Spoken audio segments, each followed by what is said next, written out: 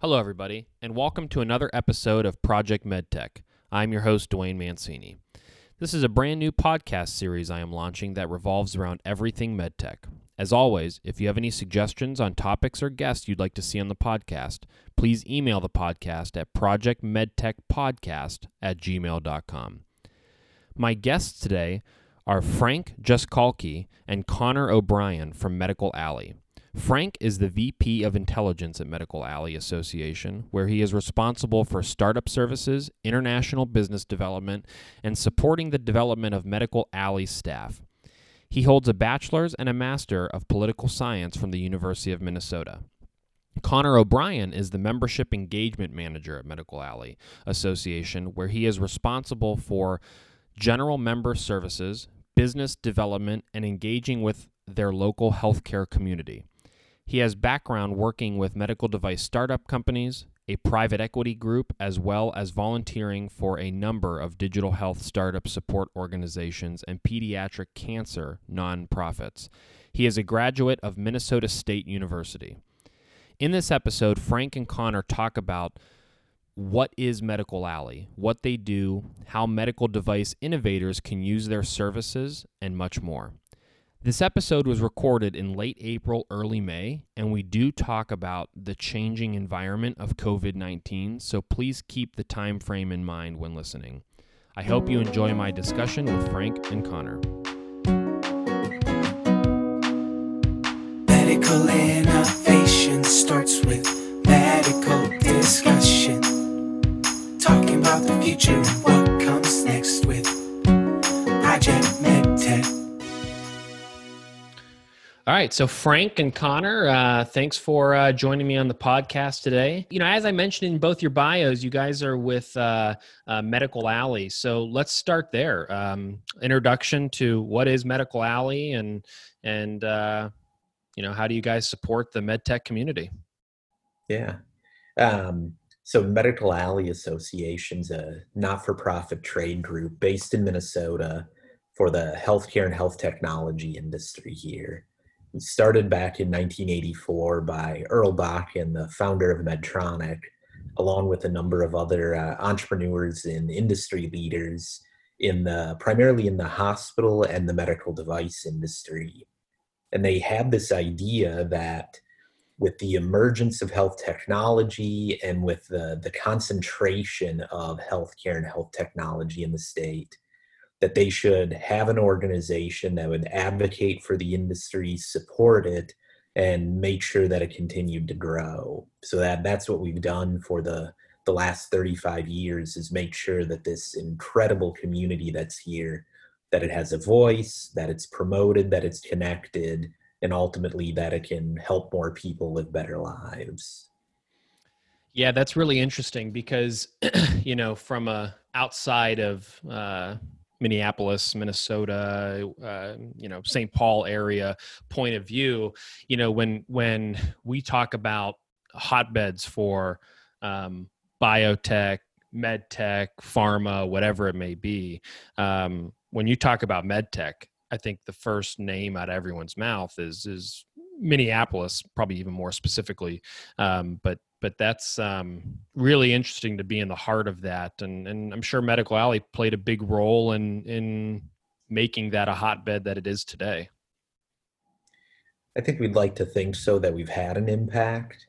We've been fortunate to grow up with the industry. Mm-hmm. So back in 84, Medtronic was under 300 million in revenue, which is not a small company, but compared to the 30 billion they are today, quite a bit different. And so we've had that good luck of growing with the industry, but also being able to work projects and support the companies in ways that accelerate their growth, big and small. Mm-hmm. And so more specifically related to, startup companies, so first of all, what kind of services, I guess, do Medical Alley offer in general? And then I think, let's maybe dig into how startups could take advantage of the various services you offer. Yeah, I mean, I think the easiest way to explain it is to say we have three pillars. The first pillar being advocacy. Healthcare is a very regulated industry, as we all know. So it's really important for all of our members to have a seat at the table, both at the state and local level. Second, I'd call it evangelization. And that is, there's so many issues within healthcare that they're too big for any one company to take on. But from an industry perspective, you gather them all together, there's a lot of power in the group. So it's things like, how do we draw capital to the region? How do we increase the amount of capital available to early stage startups? How do we draw talent? How do we retain talent? How do we train the next generation of talent up? So those are all the things that we take on. And then the third, which is 95% of what we do, it's the day-to-day networking. It's conversations like these. What are the dots that we can connect across the industries? How can we connect the small companies, the startups, to our largest members, whether that be to their corporate development, business development, or venture wings? How do we facilitate and work on M&A activity, and basically everything in between? So that's kind of the broad scale of our activities. Now, how that relates to startups, you can take all three of those pillars and just, it applies even to the smallest companies. So no startups, the regulations absolutely affect them. And I think, from your background for bringing new devices, procedures, and therapeutics, both to trial and to the market, very regulated process. And usually they don't have the capacity to take that on their own. We serve as that stopgap, as in we'll step in, we'll work with you to make sure that legislators and other regulators know what your issues are, and we can work to affect them. Goes down to, we want to help you find your next generation of talent. And also we kind of serve as one thing I found really interesting when I started here was the amount of both corporate people that came to us wanting to move into the startup world and vice versa. So kind of being that interconnecting highway of different roles across the industry. That was a very interesting capacity that I found when I started here. And then just the networking piece too. When you look at what do startups need in an early stage, well, it's all the resources, whether that be capital or the services that they need just to get the business going. So finding great, reputable vendors, finding the same thing goes for investors. So we spent a lot of time kind of both doing our due diligence on who the best service providers are, and then connecting them where it makes sense. So all those three pillars applied all the way down to our smallest companies, all the way up to the biggest ones. And just a couple of examples that I think illustrative of it, on the policy side, 7 years ago now, we wrote legislation, advocated for it, and got it passed to provide an angel investor tax credit that provides an incentive for angels to make investments in startup companies.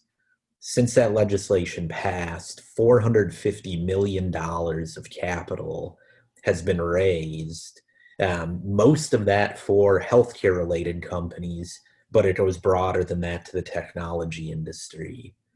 And then on the connection side, a couple years ago, we connected a startup called Livio with Blue Cross Blue Shield of Minnesota. Blue Cross was looking for a technology and service platform. We thought what they were looking for was similar to what Livio was doing. Blue Cross ultimately ended up buying Livio and making it their platform for delivering healthcare services. We're not doing the hard work, right? We're not building the business or doing the deal. But because we make so many connections and we turn over every stone, we end up finding these opportunities to make connections that create new business opportunities. Yeah, so I want to touch on that because you both talked about connections. That is something that is just so important for especially startup companies and new entrepreneurs who are getting into the field. Maybe it's an engineer, maybe it's a doctor, whoever the inventor is, who's maybe not in the field and embedded in it. It can be a close-knit community. And and sometimes it's difficult to, you know, I guess, penetrate that community and figure out, okay, who are the people to talk to. A lot of it's, you know, word of mouth and that kind of thing. But the importance of startups getting those connections early on is so crucial, because time and money are such a factor in these startup companies' survival rate. You know, getting matched up with the proper regulatory advice, the reimbursement advice, the clinical advice, the how to sell a product, the key opinion leaders. So, you know, I think what you guys are doing is great and super beneficial. You know, if I were to want your listeners to have like one thing to remember, it would be exactly that. You know, if they're working on a project and they have a gap, they need to find a resource and they don't have it in their network, use Medical Alley's network to help find it. We'll help you find it quickly, get you back to work, focusing on the things you need to do so that you save the time, hopefully you spend less money, and you get that product out more quickly. Yeah. So I think one of the obvious questions is, you know, and I think I know the answer, just because I know the network you guys have is not just in Minneapolis. It's just global by nature. And that's from working with both of you in the past. But is this only for people in Minnesota, or can anyone take advantage of this? You know, maybe talk through that a little bit. Well, I think, you know, when you look at our member companies, you already you kind of pointed to it, is that yes, we most of our companies do have some form of operations in Minnesota, whether they founded here, based here, investments here, kind of runs the gambit. But just by the nature of the industry, most of these companies are across state lines, multinational, international companies. So we spend a lot of time building up our networks, both on the coast and internationally too.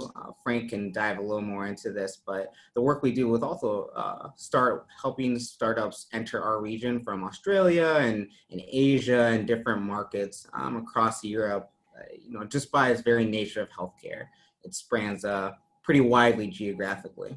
Yeah. What I'd add to that is, you know, if you're a company that's in Cleveland or in San Francisco or in Melbourne, Australia, and you're trying to find resources to advance your project, we're interested in talking. The kind of help we can provide for a non-local company, 90% of it is about the same. The only area where we're not as useful for a non-Minnesota company is going to be on the fundraising side. And that's just because we tend not to know the companies that are outside of Minnesota as well. And making investor connections is such a personal thing, it's harder to do. But if you're trying to find a supplier, an advisor, some information, we want to connect with you. And if the resource doesn't exist in our network, we know our peer organizations in all 50 states around the country, as well as international groups. We'll try to help you get to that right organization who can help.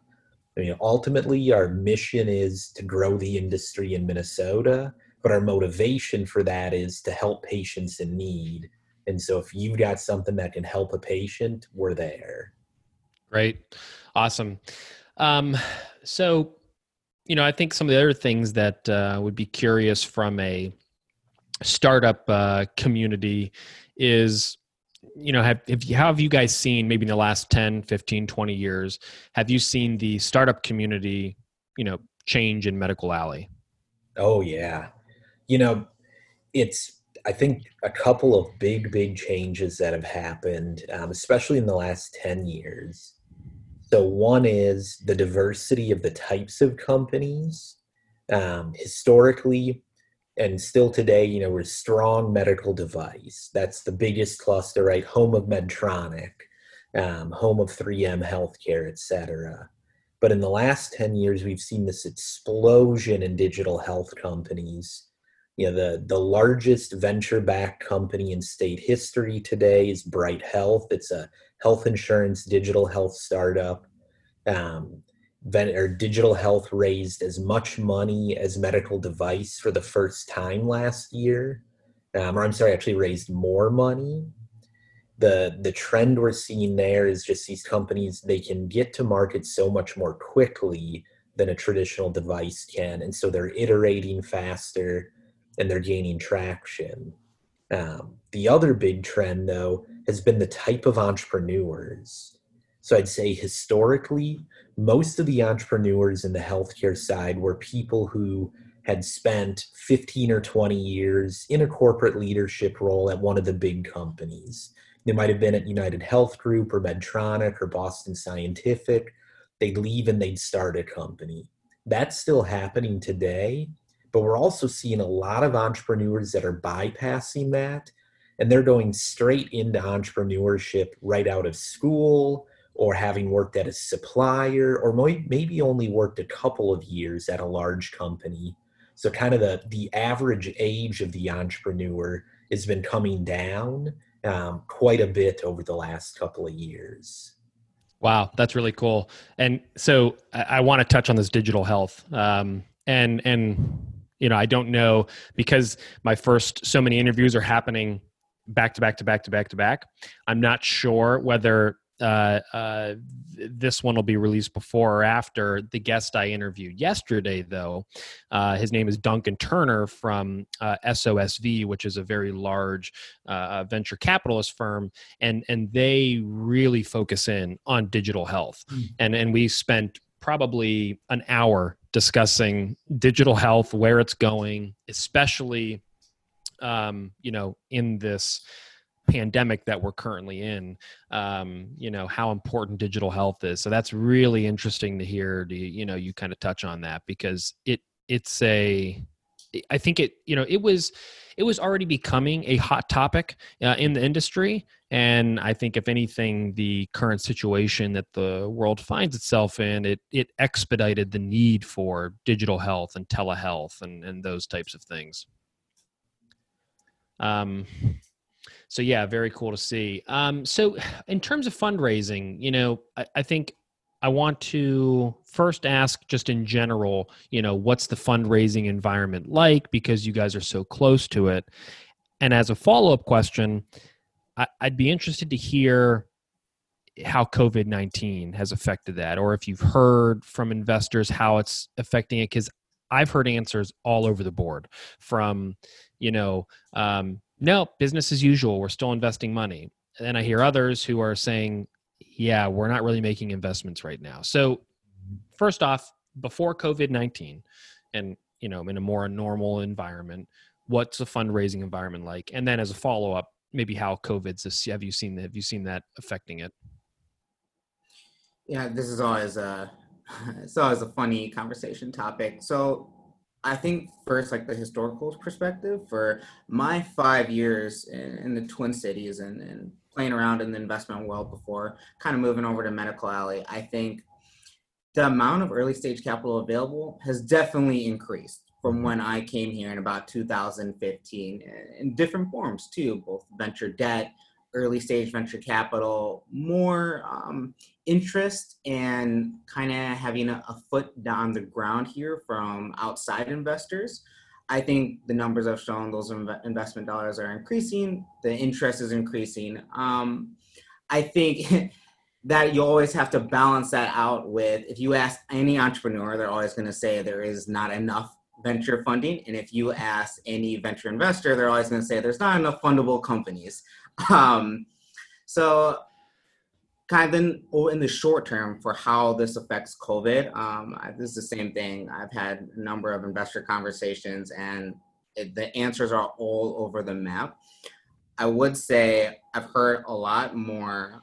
It's going to be business as usual, but I think as the market becomes more and more unstabilized, I think you're going to see a big slowdown in deal flow, and not necessarily, there's still going to be a huge amount of undeployed capital, but the risk tolerance is going to go down just because we don't know what the future is. And anytime things become, not that we ever do, but as things become more unpredictable, I think as you kind of see the tolerance for a startup going into a market that they don't understand what it's going to look like in a year, it just, as a byproduct of that, deals slow down.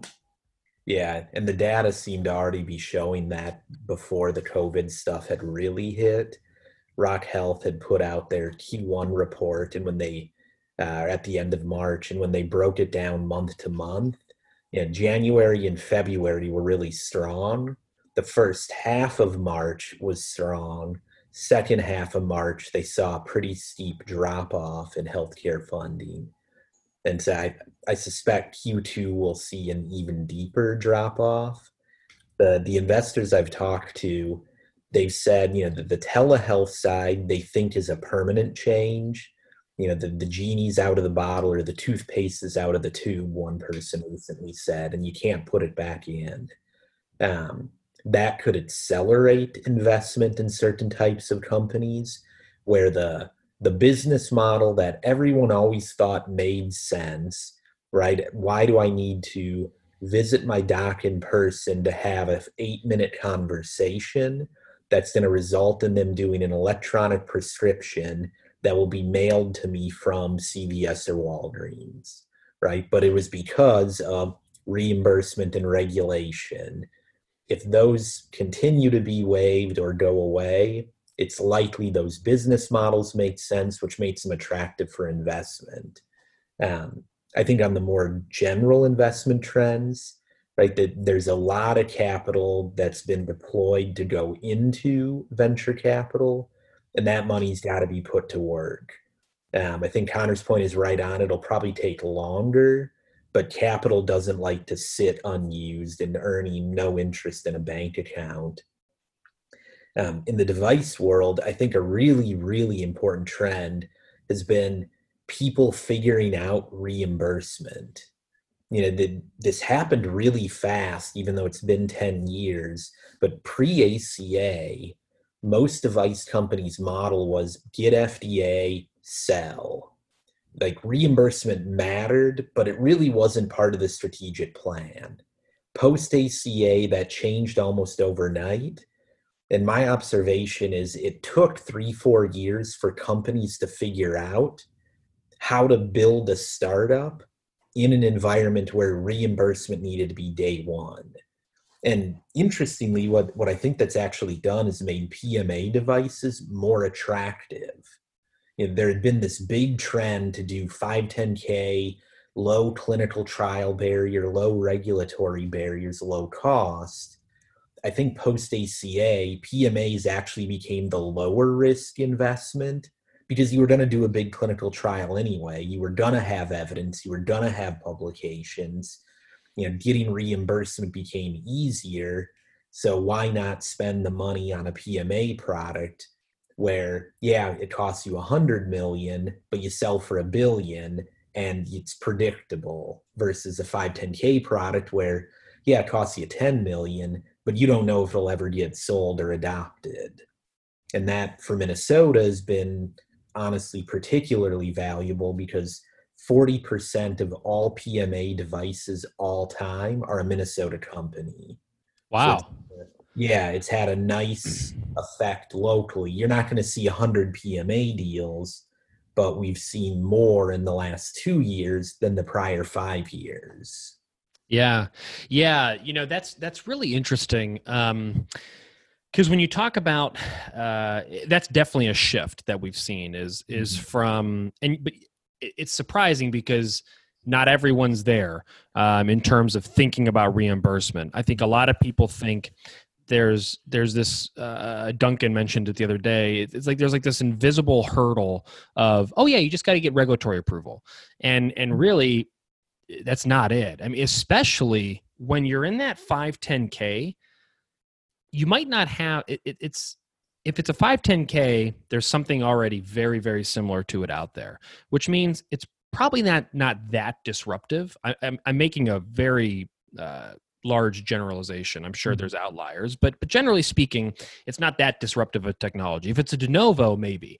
But de novo PMA, you know, it is really interesting. You still have to think about reimbursement early on. It just might not be, you have to think about it in terms of, okay, how do I get regulatory approval? How do I get reimbursement? And what do I need to show in my clinical trial? So planning really early on is very vital for a startup company, because you don't want to run a whole big clinical trial and realize you didn't prove what you needed to prove in reimbursement. You know, with a 510K, it's even more important to understand the reimbursement and the codes, because your technology is probably being lumped into another CPT code. So you better know which one it's going to get lumped into, because that's really going to affect, you know, a lot of the business aspect of your company. Well, and if what we've had payers tell us is, you know, 510K companies go to the FDA and they say we're substantially equivalent. Then they come to the payer and they say we're really disruptive and different. Mm-hmm. And it's like, that's a hard line to walk. You know, maybe 10 years ago, an incremental improvement was sufficient. 5 years ago, I think you had to be clinically disruptive.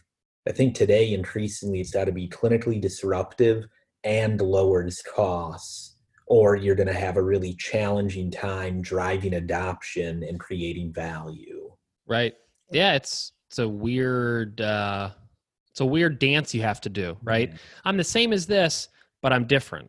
And you got to tell two different stories, you know, constantly. I think, like you said, me with the PMA, it might be more expensive. It's going to certainly test the appetite of those investors. However, if that, you know, gets through the PMA process, maybe the path to adoption is probably clearer. Much easier.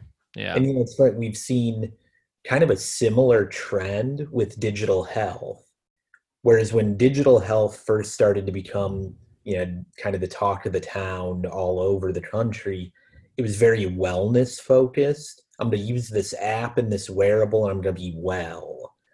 And people are going to buy it.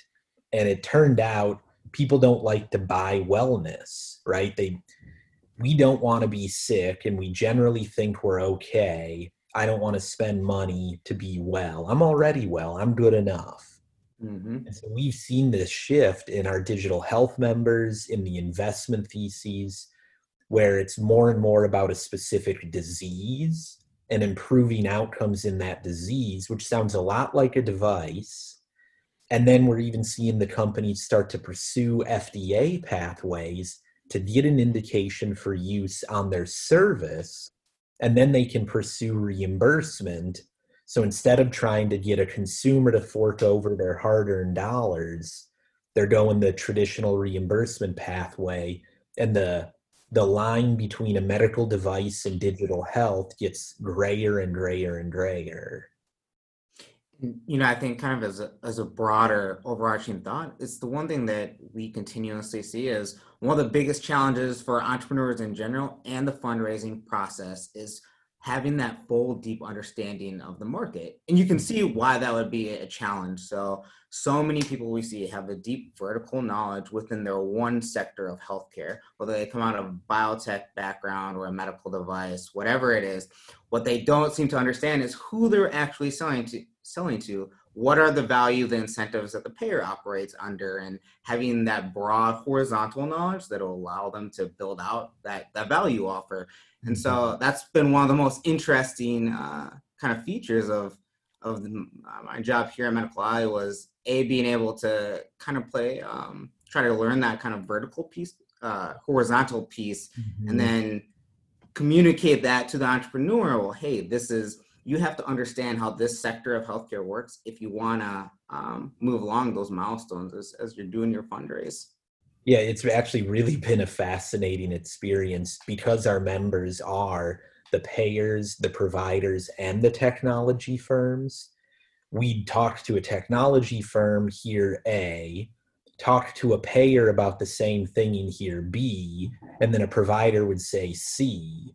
And when we would ask, the payer what they thought of the provider or the technology firm's answer, they're like, that makes no sense. And it's become apparent that despite the entire industry being dependent on each other, there's not a lot of empathetic understanding among the different players. And so like a lot of the work that we're doing today really is just getting the payers, the providers, and the technology firms to kind of break bread and learn about each other's business models so that when they approach each other, that they have a deeper understanding and can tune their business model to better engage. And it's been surprisingly effective and surprisingly basic and simple. Wow. Yeah. No, that's great. Um, so I think, some of the other questions I had directly related to this was, are there challenges, and I think we're kind of moving into this a little bit, that you hear from some of your members? Are there specific ones that you hear often, most frequent? Probably the most frequent ones I hear have been around information on the market. Market research can be expensive, getting primary feedback can be difficult, and especially even setting aside COVID, like with all the changes that are happening in healthcare, assumptions that used to work a couple years ago just don't hold as much anymore. So that's been a big one. And then for startups, it's almost always connections to investors or to corp dev or strategic leaders at big companies for partnership discussions. Who are the right people? What are they looking for? How do they get that information so they can present and position themselves well? Yeah, I hope that, and that's certainly part of this, a goal of this podcast as well, is bringing investors, serial entrepreneurs, people who run places like Medical Alley, like incubators, accelerators, who can help connect those networks. I think that's certainly, I see a lot of those same. It's not just in Medical Alley clients, it's startups in general. And that's kind of where this podcast stemmed from, was there's got to be a way to help connect this industry where investors can hear of new entrepreneurs and entrepreneurs can hear of investors, and maybe you're listening to the podcast and say, hey, that what they're looking for is what I have, so, but then also getting people in here who have bigger networks. So, I think that's one of the reasons I was so excited to talk to both of you, was to just keep building that network for entrepreneurs to come to and understand, hey, there are places I can go, and this doesn't have to be that hard. Yeah. And it sometimes can feel hard for an entrepreneur, right? They're super busy, limited resources, have to be very focused. Mm-hmm. And then you run into a gap, you run into a wall, and now you have to stop and find that answer. The real power of platforms like this, or platforms like Medical Alley, is to shorten the time it takes to break through that wall, right? It's gonna happen. Mm-hmm. If you know where to turn to at least start to get an answer, it doesn't take as long to fix the problem or break through the wall. And figuring that out early is so important, because another continuous challenge we see is entrepreneurs who, they have a very specific problem they want to take on. They think they have the solution, they're getting close to the finish line, and they bring that to their potential customer and they say, it's close, it's in the area, but not quite what we're looking for. So we need you to pivot and make these additional changes or whatever it is to your product or service to actually be something that we can purchase from you. But by then they've already ran out of resources. Yep. And they're caught in a tight spot of how long does it take for me to go do another fundraiser or get to that next stopgap. And so a big part of what we're trying to do is help you both address those issues, but also figure out what they are before you get to that point. Yeah, that's great, because so I talked to one of my friends, Tim Blair. He's a CEO of a company called iCore Vascular, and he's also works with a a very similar like engineering company down in Florida called Nagelwriter, and they have this really neat medical device development process. But one thing I talk about with him a lot, because he's going through this with his startup now, is the exit plan has gotten longer, right? Because investors and strategics, it's not just good enough to say, oh, I have regulatory approval and here's my reimbursement plan, it's going to be all good. Now it's, okay, can you go sell that in a regional market now? So yeah, it is. I mean, thinking about, these plans from the beginning and how you attack it are so important. Is it going to be ironed out perfectly? No. But the fact that you're thinking about it so you don't get to a point and then say, oh, I thought we would be acquired by now. And your investors are saying, okay, well, I need something. So, yeah, it's really interesting to hear that, because planning is just everything. I was talking with a corporate venture team at one of the large med device companies the other week, and they said something that I've heard others say, but they said it, I thought, in a really succinct way, which was they'd identified one of the biggest challenges they see when meeting with a startup that wants them to invest or potentially acquire the company is that the startup can articulate how they will make the acquiring company more competitive in the market. They're like, we get it, the technology is good, the clinical need is there, but how does it make us more competitive in what we're doing? And I've heard it in different ways, but that language of how does this make us more competitive is, I think, a really transformative way of thinking about what you're doing. Yes, it's about helping patients. Yes, it's about advancing science. But at the end of the day, that investor or that acquiring company has a business, and they need to make their business more successful. And I'm constantly surprised, and I'm not an entrepreneur, I'm a nonprofits person, but it always seems like the biggest distinction between the really successful entrepreneurs and the ones that struggle is the successful ones are thinking about or are starting with the market and the end, not with the technology and the project.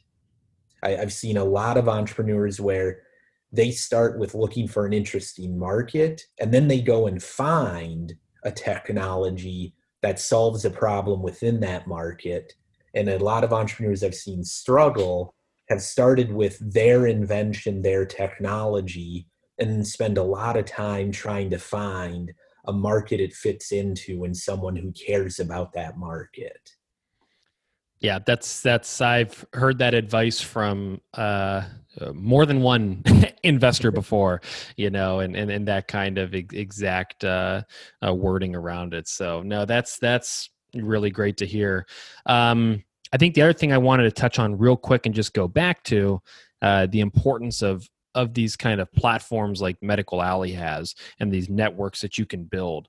I think that it might not be easier, but it might be a little bit easier when you're in these hotbed areas, right? Because it's just, you have a lot of like-minded folks. When you think of that, you think of like Boston, Minneapolis, San Francisco.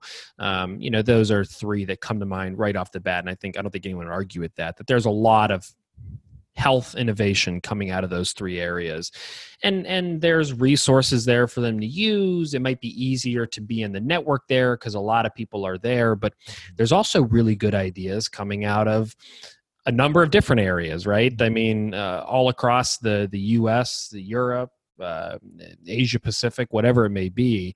So I think that, these kind of networks are going to be really important to people like that who maybe don't have local resources. I mean, you could have a startup company in Minneapolis and never have to go outside of Minneapolis for resources. No problem.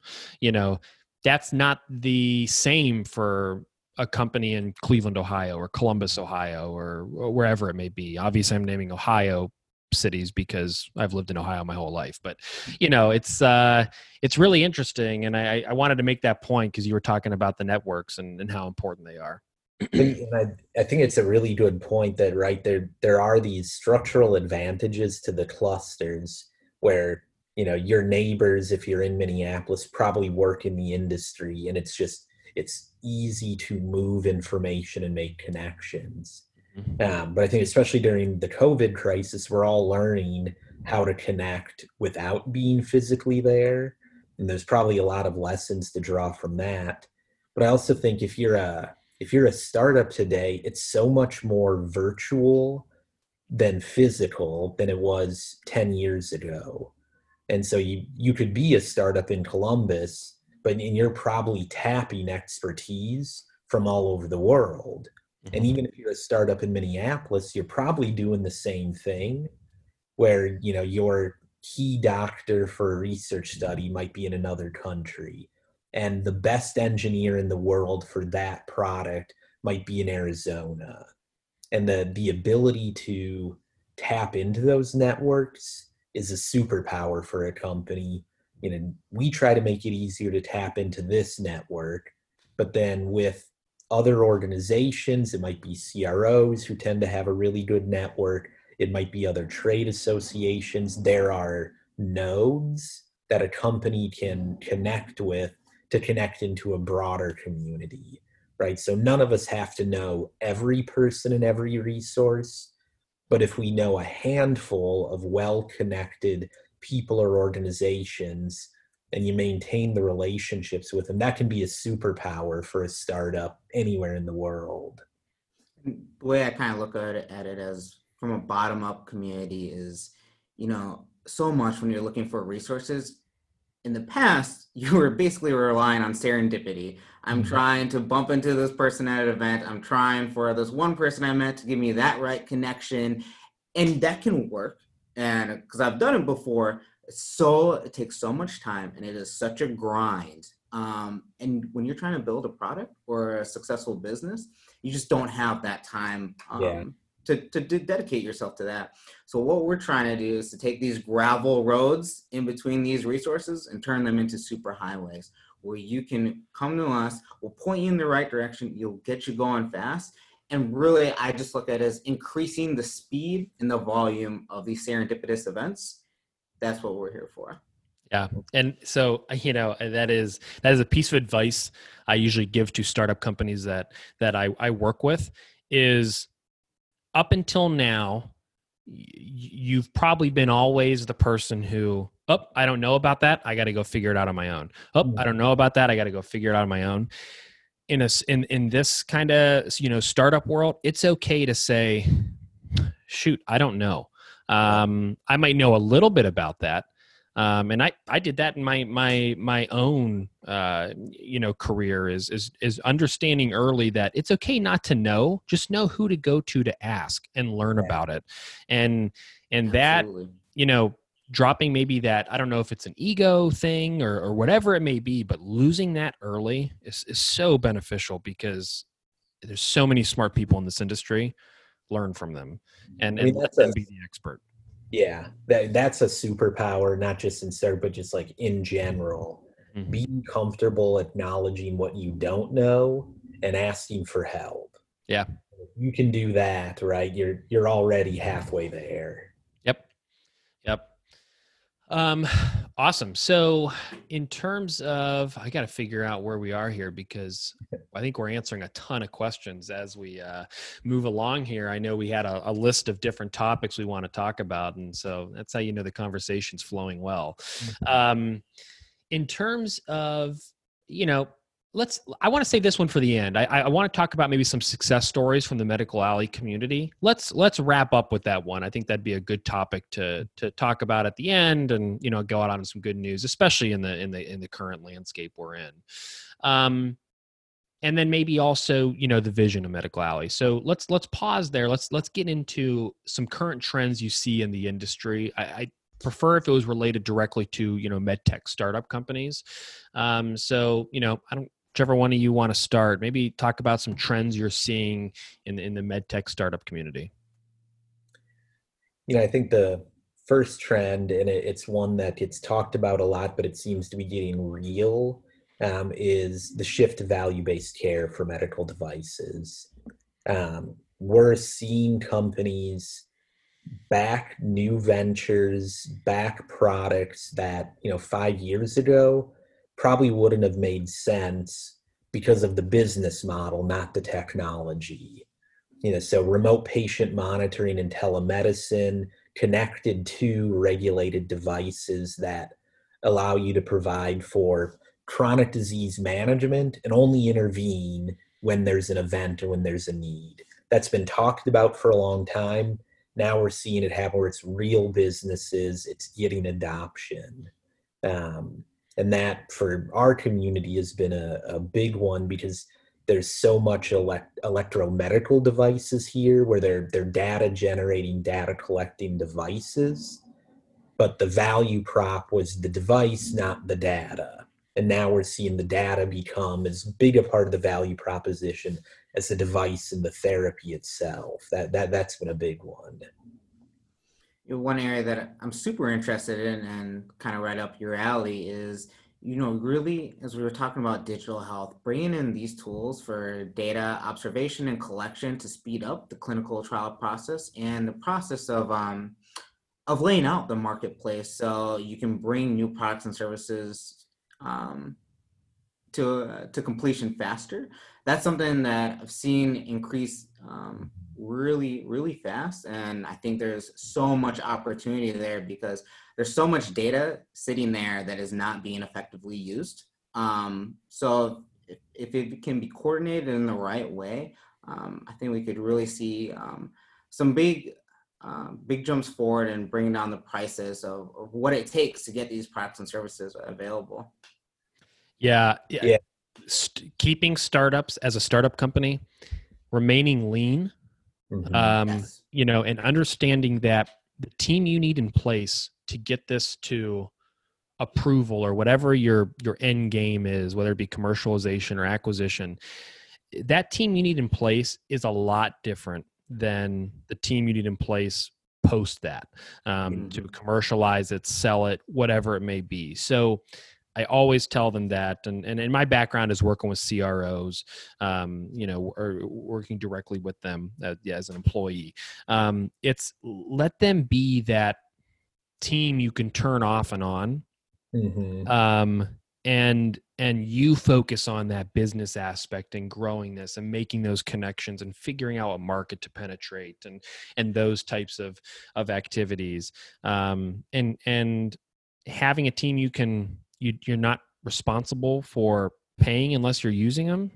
That's how you save money, and that's how you save costs, and that's how you spend, $5, $6, $7 million to get to market as opposed to 20 some, and yeah, I think that's really important. And I did say like even a broader trend within that has been this like optimization of every step of the startup process and all the suppliers within it. Where 10 years ago, when we would get a new startup member, they'd have 5 to 10 employees, they just raised a pile of money, they had an office, and a lot of the work was done internally. Now we have startup members where there's a core team of 2, 3, 4 people, and they're running 5 companies at once in some cases. And it's because each of those ventures is at a different stage. And so they're able to turn on the resources for each of them in serial, but at different times, and turn them off when they're not using them. And so for the same amount of money that they used to advance one program, they're now advancing 2, 3, 4 of them and kind of placing their bets, like building their own portfolio. We now count about a dozen incubators, accelerators, et cetera, of different types in the Medical Alley community that didn't exist 3, 4 years ago. And it's because they can tap a CRO for their clinical and regulatory work. They can tap an engineering firm to help with product development. Marketing agencies have got really creative to help on that front end positioning. The law firms will make it work. The whole supply chain has optimized so that a startup almost is a project management organization more than a company, right? They're managing all of their suppliers who are executing the knowledge creation and the value add for it. And it's been fascinating to watch that shift. Mm-hmm. Yeah, I'm sure there's some argument to be made for having a regulatory consultant on staff that's actual part of the team, and a reimbursement and a clinical, and maybe that, I'm sure there is an argument, and I'm sure there's success stories of that. Mm-hmm. But in my dealing with startups, it's the most successful ones are the ones who have figured out who to bring on temporarily and not give up equity of your company, and keeping that capital burn rate down, and doing those types of activities. So yeah, it's a really interesting shift, and I think it's only beneficial to the general public, because that means that devices and technologies are getting to market quicker, cheaper, which means people can get them cheaper, and that's the ultimate goal. So that's really cool to see. Any other trends that you guys see? I know, Frank, you got to lead that off. Connor, do you have any other trends that you see moving in the industry? As it relates to, I would go back to using these different new digital health tools, because that was kind of the background I came out of, was supporting digital health startups, really bringing it into these, what I would call the hardcore science industries of biotech, of med device, and seeing how do when you look at home care devices like IoT, the data they collect, how can we actually monetize that and offer it as a real value add that you see companies like Apple and Google investing in. I think it's hard to predict where that goes, but I think that's the future. That's the future, both within the medical device industry, within the payer community, as they try to figure out who are their most active enrollees. See within the biotech community as they try to speed up both drug discovery and reviewing how they affect patients. I think that's the future. So that's one broad trend that I think we're even though it's been floating around for the last 5 to 7 years, I think we are still in the first inning, and there's so much progress left to go. Yeah, and I build on that with the non-traditional entrance to healthcare, and the breaking down of the lines between different parts of the industry. Like you can't really be a med tech company anymore. You're a healthcare company, because you're going to have to deal with the payers. You might be doing an at-risk model for your sales, right? It's not just them buying the device. Maybe you're guaranteeing an outcome, and if the outcome doesn't happen, right, you're on the hook for it. We have on our board of directors Best Buy. They now have a pretty large home care business, and it has a partnership with a device company called TytoCare, which is a Class 2 medical device that Best Buy is selling. And wow. Yeah, a couple of years ago, I don't think I could have imagined saying the words, Best Buy is selling a Class 2 medical device. Mm-hmm. That's the environment we're in today. So I think, entrepreneurs have the opportunity, but also the obligation to think not just about the technology, but the business model that they're going to be advancing. And you can innovate as much on business model as you can on the technology and in the lab today. And really creating kind of those deep vertical solutions that you might call it the patient journey, but creating not only a product or service, but a platform that takes them all the way through that. Those are the type of companies that are starting to be built. And I think that's the future as healthcare centralizes more, as we see more consolidation. Those are the kind of solutions that you're gonna have to bring forth, which is a deeper challenge, also a huge opportunity for bigger, more all-encompassing solutions. And that's a really big thing, I think, for medical device. Like, quite often the device industry is sort of the end of the line of treatment, right? By the time I get an implant, I've probably tried medical management, drugs, and a whole bunch of other things. And if none of that works, I end up on a device. Um, when I look at some of the larger companies, like especially an Abbott, a 3M, a Medtronic, they're making big plays and moving upstream in healthcare. And then we're seeing the likes of Amazon, Apple, Best Buy move downstream in healthcare. There's a lot more market out there than just the sickest of the sick patients. And frankly, if the companies like Best Buy or Amazon do their job well, they might end up shrinking the ultimate size of that end market, right? If I better manage diabetic patients and they don't progress into kidney failure, heart failure, et cetera, what does that do to me as a more traditional device company? And it's never fun being in a shrinking market. Sure. Yeah, but it's for the benefit of right, the general population, and that's why we all get into this industry in the first place, right? Yeah. Absolutely. Yeah. So one more question, then I'll get back to those other two I wanted to ask. In your time around startups, and I ask this of most all guests, because I think it's easy to say, oh, this is what that company did right, but it's probably more effective for the startups to know, okay, what are common errors that I need to avoid?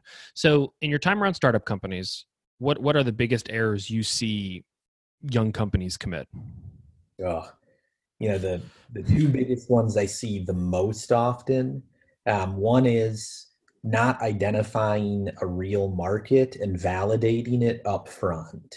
It's see it over and over and over again, a solution in search of a problem, and a lot of time and effort gets spent trying to fill that gap. The second one I see a lot is discounting the cost of change. There may be a market, you may have a solution for it, but change is hard, especially in healthcare. So getting doctors to change how they do a procedure or how an insurer reimburses for a product, like all of those things take work and take time. And I've seen a lot of companies that kind of just assume because it's better, it will get adopted. And the classic example is Betamax. It had better image quality and all of that, and didn't go anywhere. And the same thing as we already touched on. For me, it's seeing running out of resources before they already have a full understanding of the market, who they're selling to, and the changes they're going to have to make to their product or service. And then B, when they get stuck in that spot of where they're trying to gather those resources again, the world is changing. It's changing. The market is changing. The person they're selling to is changing, and they need to be able to keep up with that. So both the delays of not having a full understanding and then the inherent challenges that come from those delays is something I see entrepreneurs running into over and over again. Great. Yeah. So 2 questions to wrap it up. Let's talk about success stories from Medical Alley, and then also the vision of Medical Alley, moving forward. Yeah, one success story I'd highlight, and it's probably been the biggest one in recent memory, is a company called Bright Health. Mm-hmm. They're a health insurance startup, started in 2016. So 4 years later, they're breaking $1 billion in revenue. Wow. They've raised $1.2 billion in venture capital, absolute rocket ship.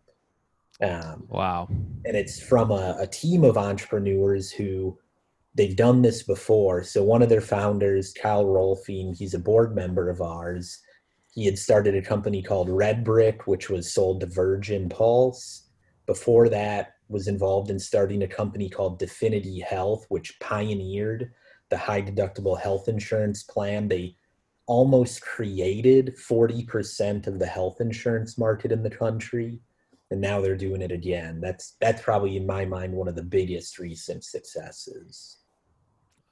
One I like to, because I have personal connection to it, and it's more of a geographic focus, but I look at Rochester. So we're a Twin Cities based organization, but we call it all Minnesota. You think of a place like Rochester where Mayo Clinic is based and 100 years of excellence, famous name, already a huge win over the last century.